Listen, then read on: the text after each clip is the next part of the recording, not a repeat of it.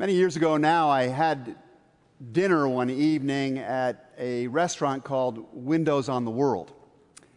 It was an apt name for this particular place because it sat atop a skyscraper so high that the waiters and waitresses actually wore flight attendant uniforms.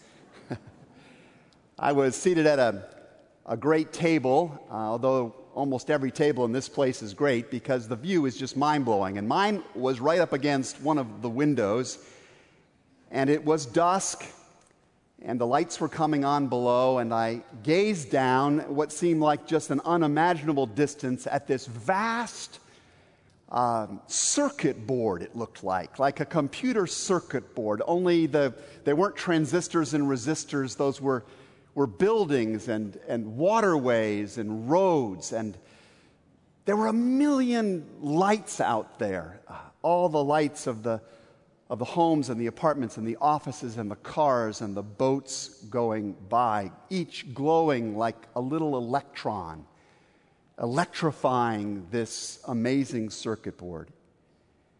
And it suddenly struck me that every single one of those millions of pinpricks of light out there was a somebody, or maybe a family, or maybe a team or a group of people, each and every one of them with a name and a story, each and every one of them with a set of gifts and baggage from their past and hopes and dreams and worries and worth, each and every one of them.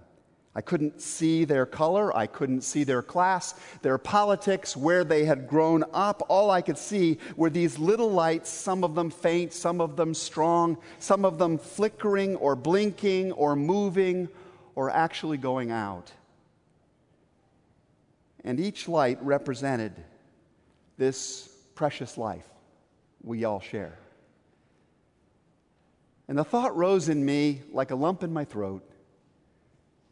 Is this how God sees us all the time?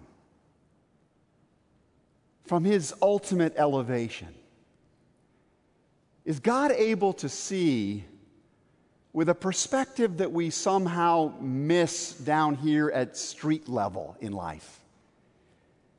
Is He able to see above all of the grit and the grime, above the disputes and differences that so occupy us here at street level? Does He mainly see all that actually unites us? Does His heart pound like mine was in that particular moment at the absolute glory and beauty of what He had created and what His creatures were capable of creating? And does He ache and yearn to see every single one of those unique beings discovering what they were made for, that they're not alone, that there's a grace available to them and a power for living available that can enable them to fulfill individually and as a community their fullest potential? I wonder, does God look from His heights and see things this way all of the time? What do you think? What do you suppose? I never got the chance to sit at that particular table again because that amazing window on the world was on the 110th floor of the first tower of the World Trade Center. And 15 years ago today, as you well know, it fell from the sky.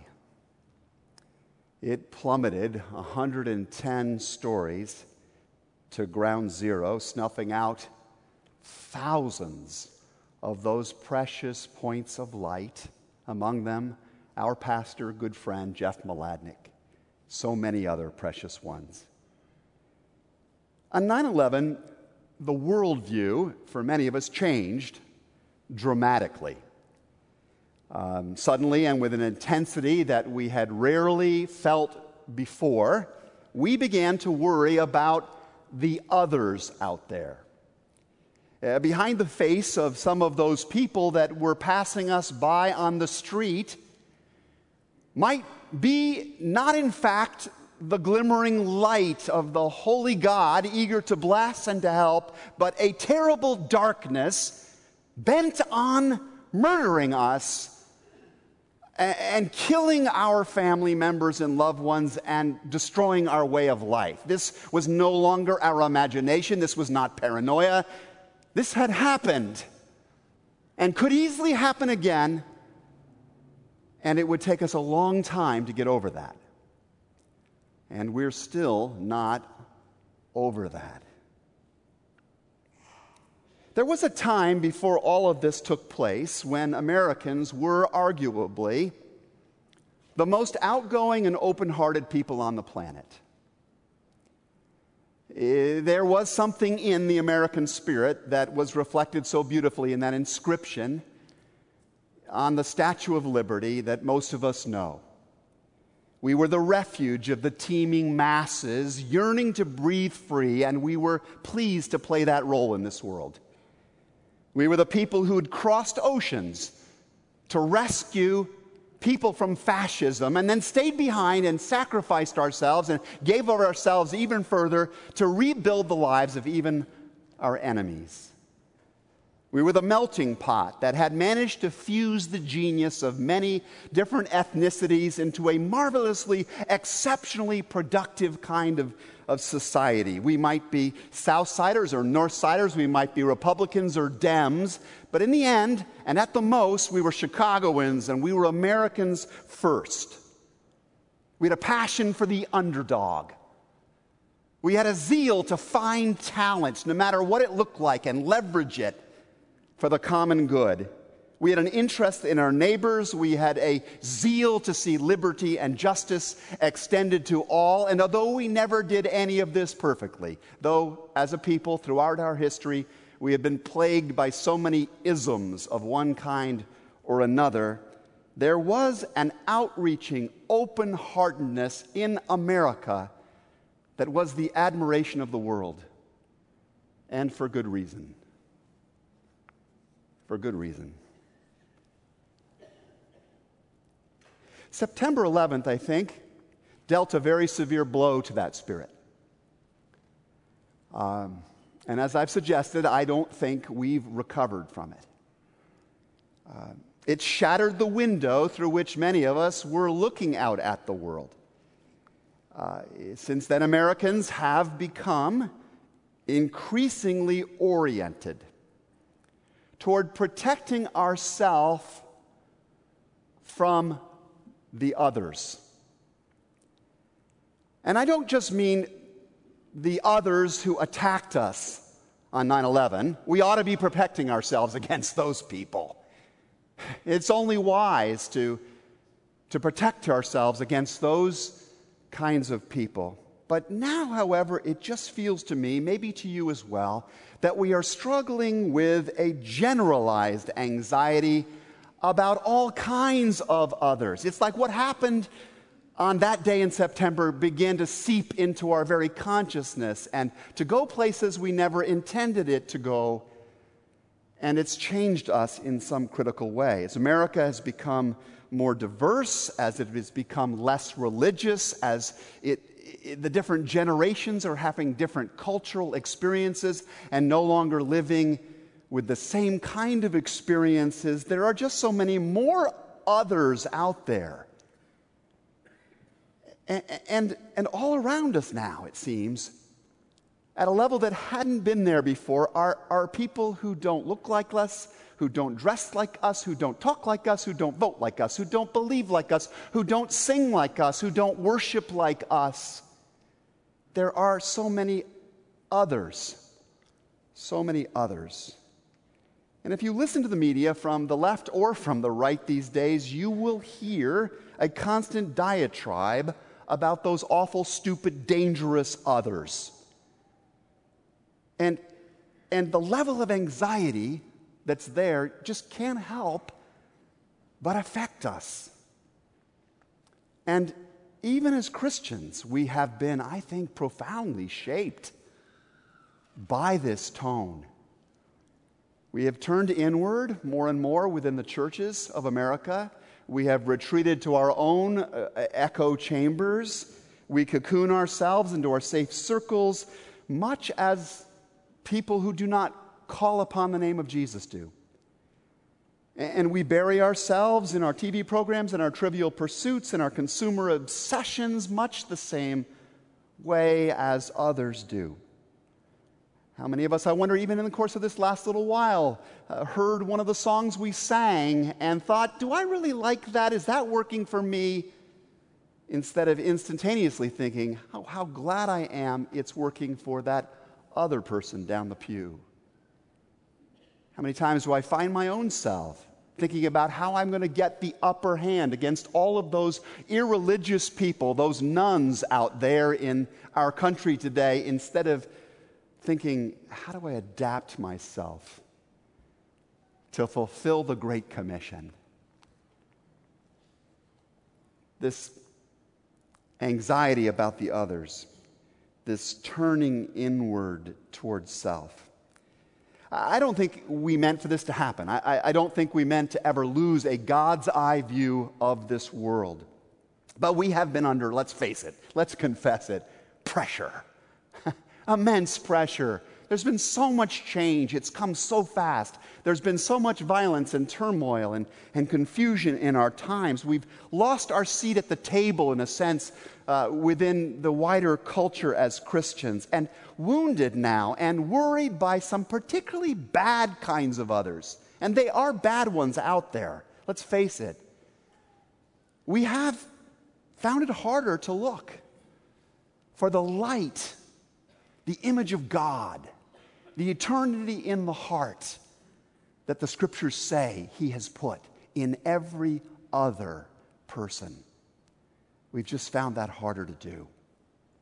We've increasingly seen others as our obstacles and our opponents, when if we are followers of Jesus, we are meant to regard others as the object of our life, of our mission.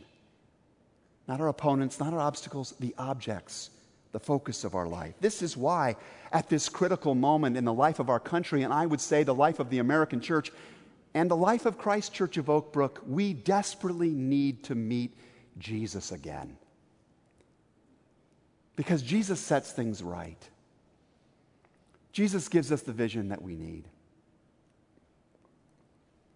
You know, many years ago, the Apostle Paul was speaking to a church that was dealing with some of the same kind of pressure.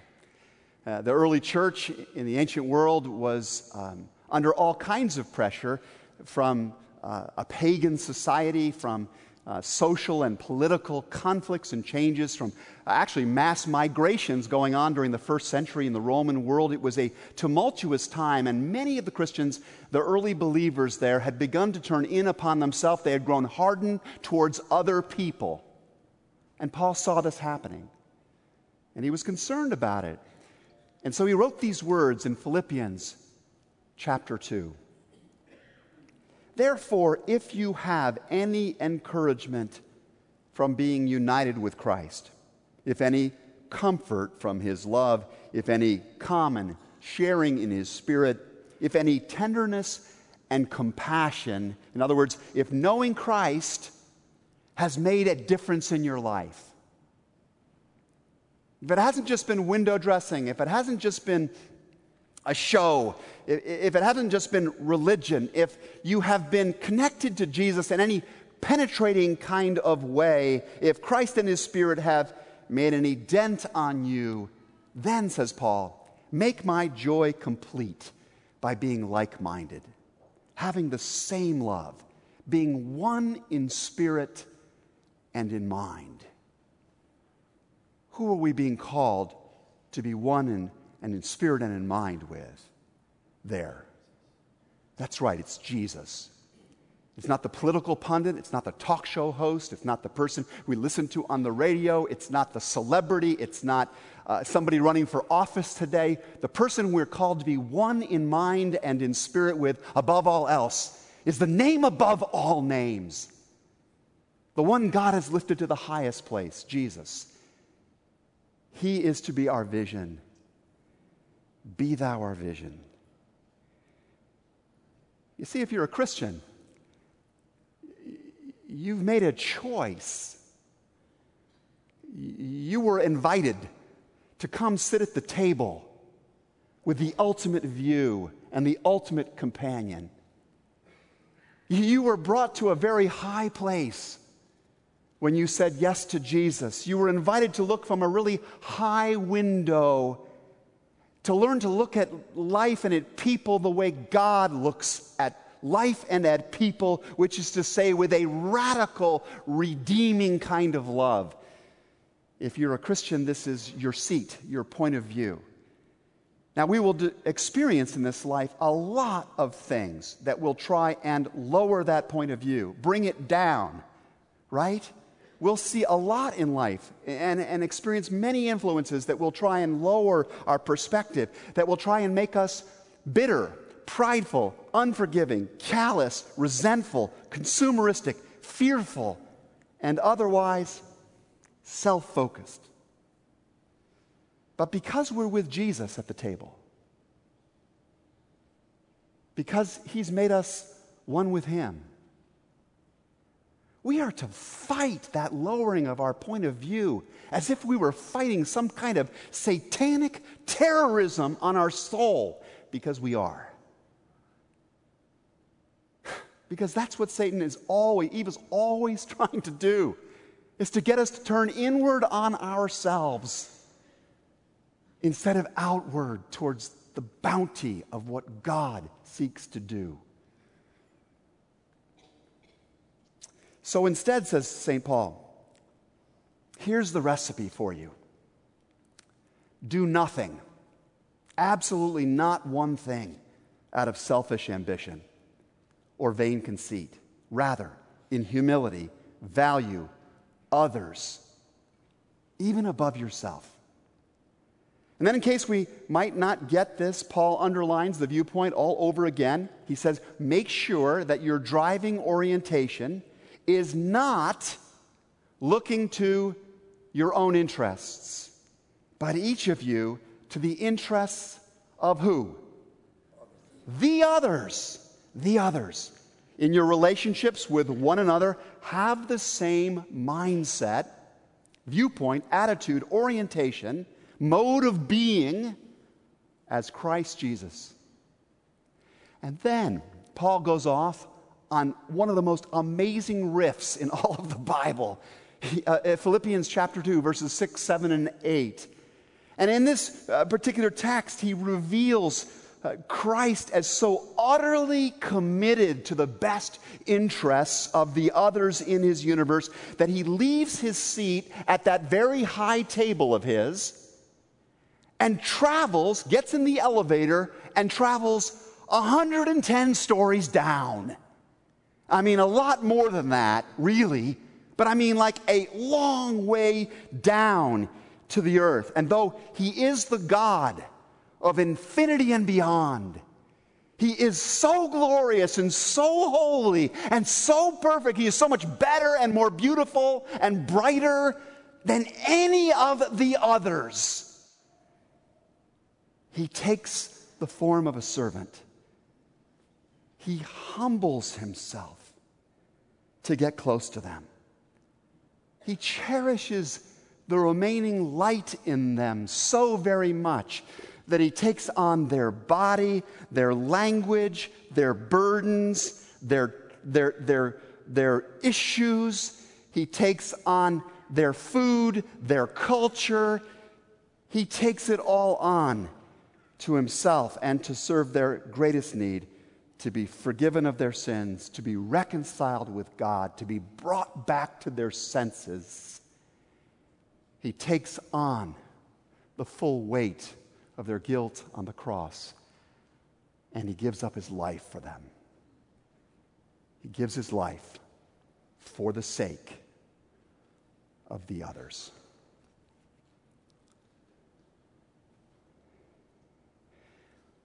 Do we get it?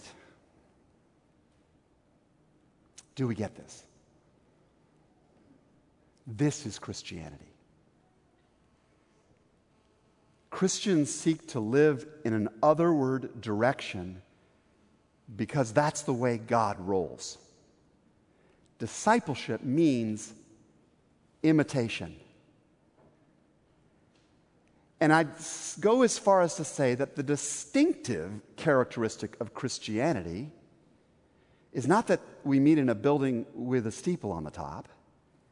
The distinctive characteristic of Christianity is its God-modeled devotion to living an otherward life. And the crucial question is, are we doing it? Are we living an otherward life? How would we know? Well, first of all, otherward people are outgoing. Even if they're introverted by temperament, otherward people make a move toward others. Philippians 2 describes the lengths to which Jesus goes to make that kind of move. Gospels are constantly picturing Christ making the move, crossing the boundaries, crossing the street, crossing the room, crossing the walls of various kinds to get close to others. The question is, could we be doing more than that than we are? Could we, for example, take a risk this week to reach out, to go out to someone who is other than us, a different race, a different culture, a different politics, a different background? Could we try and build a relationship with them, learn something about their story and interests? That would be an otherward behavior. Secondly, otherward people are treasure seekers.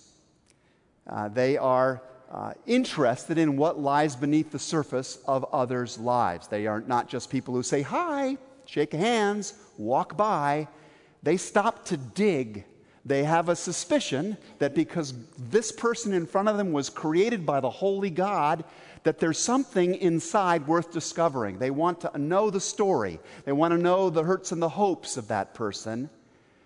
And so they work at that, like Jesus worked at that. Notice how often in the Gospels, Christ stops with people. He's not a politician.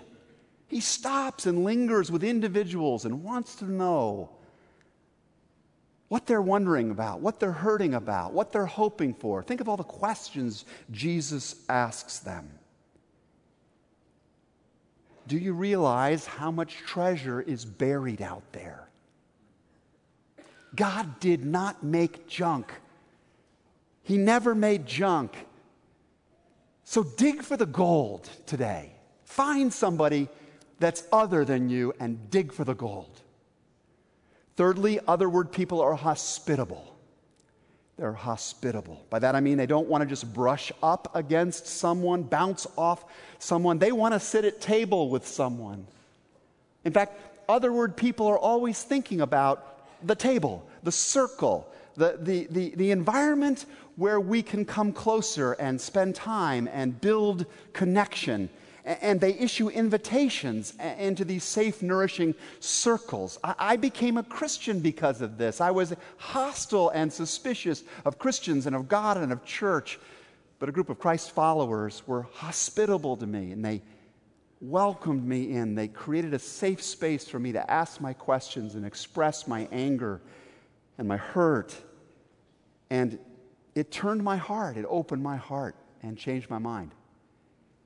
Is there somebody, some other out there, a widow maybe, a skeptic, an immigrant, a person of a different color, a person on the edge of the crowd, some other person to whom you can extend an invitation this week to share a meal, to come to your group, to meet some new friends, to be part of a church like ours? Could you be hospitable more than you have been? Otherward people are also empathetic. Empathetic. You'll have heard the story perhaps of the little girl who came home late for dinner, and Dad was very upset about this, and he pulled her aside and he said, "I need to know why you were so late in coming home." She says, "Well, I was coming home and I came alongside of a boy, and he had been sent out to the store by his mom and dad to buy a bottle of milk, and as he was coming home, he had dropped the milk bottle. And the dad said, "So you stayed to help him clean it up?" And she said, "No, I stayed to help him cry until he had the courage to go home again." We can't always clean up the spilt milk in people's lives. We can't always solve their problems. Some problems are pretty complicated. Some will be here to the grave. But we can always sit with them, stand with them in their tears, in their struggles, in their questions, like Jesus did. In fact, when the Bible was looking for a term to describe Jesus' character, it used the word Emmanuel, which means what? God with us. Who is another? Who is that other out there you'll meet this week who simply needs someone to empathize, to let them know that you feel for them, you feel with them, they are not alone. Fifthly, Otherward people are resourceful. They think a lot about resources and how those can be used. I'm betting along the path of your life you've had resourceful relationships of many kinds. You had somebody that believed in you. You had somebody that schooled you. You had somebody that wrote the letter of reference for you. You had somebody that opened a door for you. You've had many. I know I've had many, many, many different resourceful people in my life. They did not need to do what they did for me or for you. They could have kept it to themselves. God is the supreme example of a resourceful person. He is not just a resource, He is the source, as our window reminds us right over there. He is the source. He has it all. He had everything in Himself. He was totally self-sufficient. He could have spent His entire eternity just wrapped up in enjoying the Trinity, but instead He said, "No, I think I'll share it all. I think I'll curve outward instead." How can we be doing this? How can we be doing this? When we meet someone this week, when we meet an other who needs something that we have the power to confer, what will we do? The final quality of Otherward people I want to highlight today is that Otherward people are self-sacrificing. They are willing to pay a price to help redeem the lives of others. They are willing to roll up their sleeves, to get dirty, to bleed, if that's what it takes, to help God's redemptive work go forward. You know, on September 10th, 2001, along Canal Street in Lower Manhattan, you could have gone to dinner at Nino's. It was a wonderful little neighborhood restaurant. All of the same people came there. There were no others there. All the same kinds of people came there each and every week for a bottle of Chianti and a decent pasta dinner. Nino's could hold maybe jam-packed 100 people. And maybe in the course of a given week, that's about all of the meals they'd serve, about 100 meals. On September the 12th of 2001, Nino's restaurant, very near Ground Zero, opened its doors to a whole new clientele. In the weeks and months that followed, Nino's served 7,000 meals a day. A day on average. 24 hours a day, 7 days a week, and its customers, its clientele, didn't pay a dime for the meals. The customers, they were New York's finest. They were police officers and firefighters and members of the Port Authority and FBI and CIA agents and construction engineers and Red Cross workers. They were all of these people who were laboring on the front lines trying to do something redemptive in the midst of the horror and the pain. And if you went there, you would likely see some police officer unable to keep her eyes open any longer, slumped over her meal. Or maybe you might run into a 6'5" tall firefighter who was on his way in with only the tracks of the tears down his soot-streamed face to tell you even what skin color it was beneath. Maybe you'd hear the accents of a church group from South Carolina who'd come on up, sacrifice their vacation to come on up for 2 weeks just to scrub the walls of the apartments of people devastated by what had happened. And you'd see trucks arriving from who knows where to resupply the tables at Nino's with food and drink that have been paid for by someone else, sacrificially, freely given for those who just needed it, who just needed the help. One September morning, evil did its worst. As I've said, it would succeed in part. It would accelerate the closing down of the heart of America. It would get us to turn even more inwardly upon ourselves. It would lead us to the bunkering, the fear, the hostility that afflicts us now across almost every sector of our life. Race, politics, economics. But even then, there were these people who insisted on continuing to look out of a different window, who would look out of a window on the world like God looks through. People who just kept setting tables like God presides over eternally.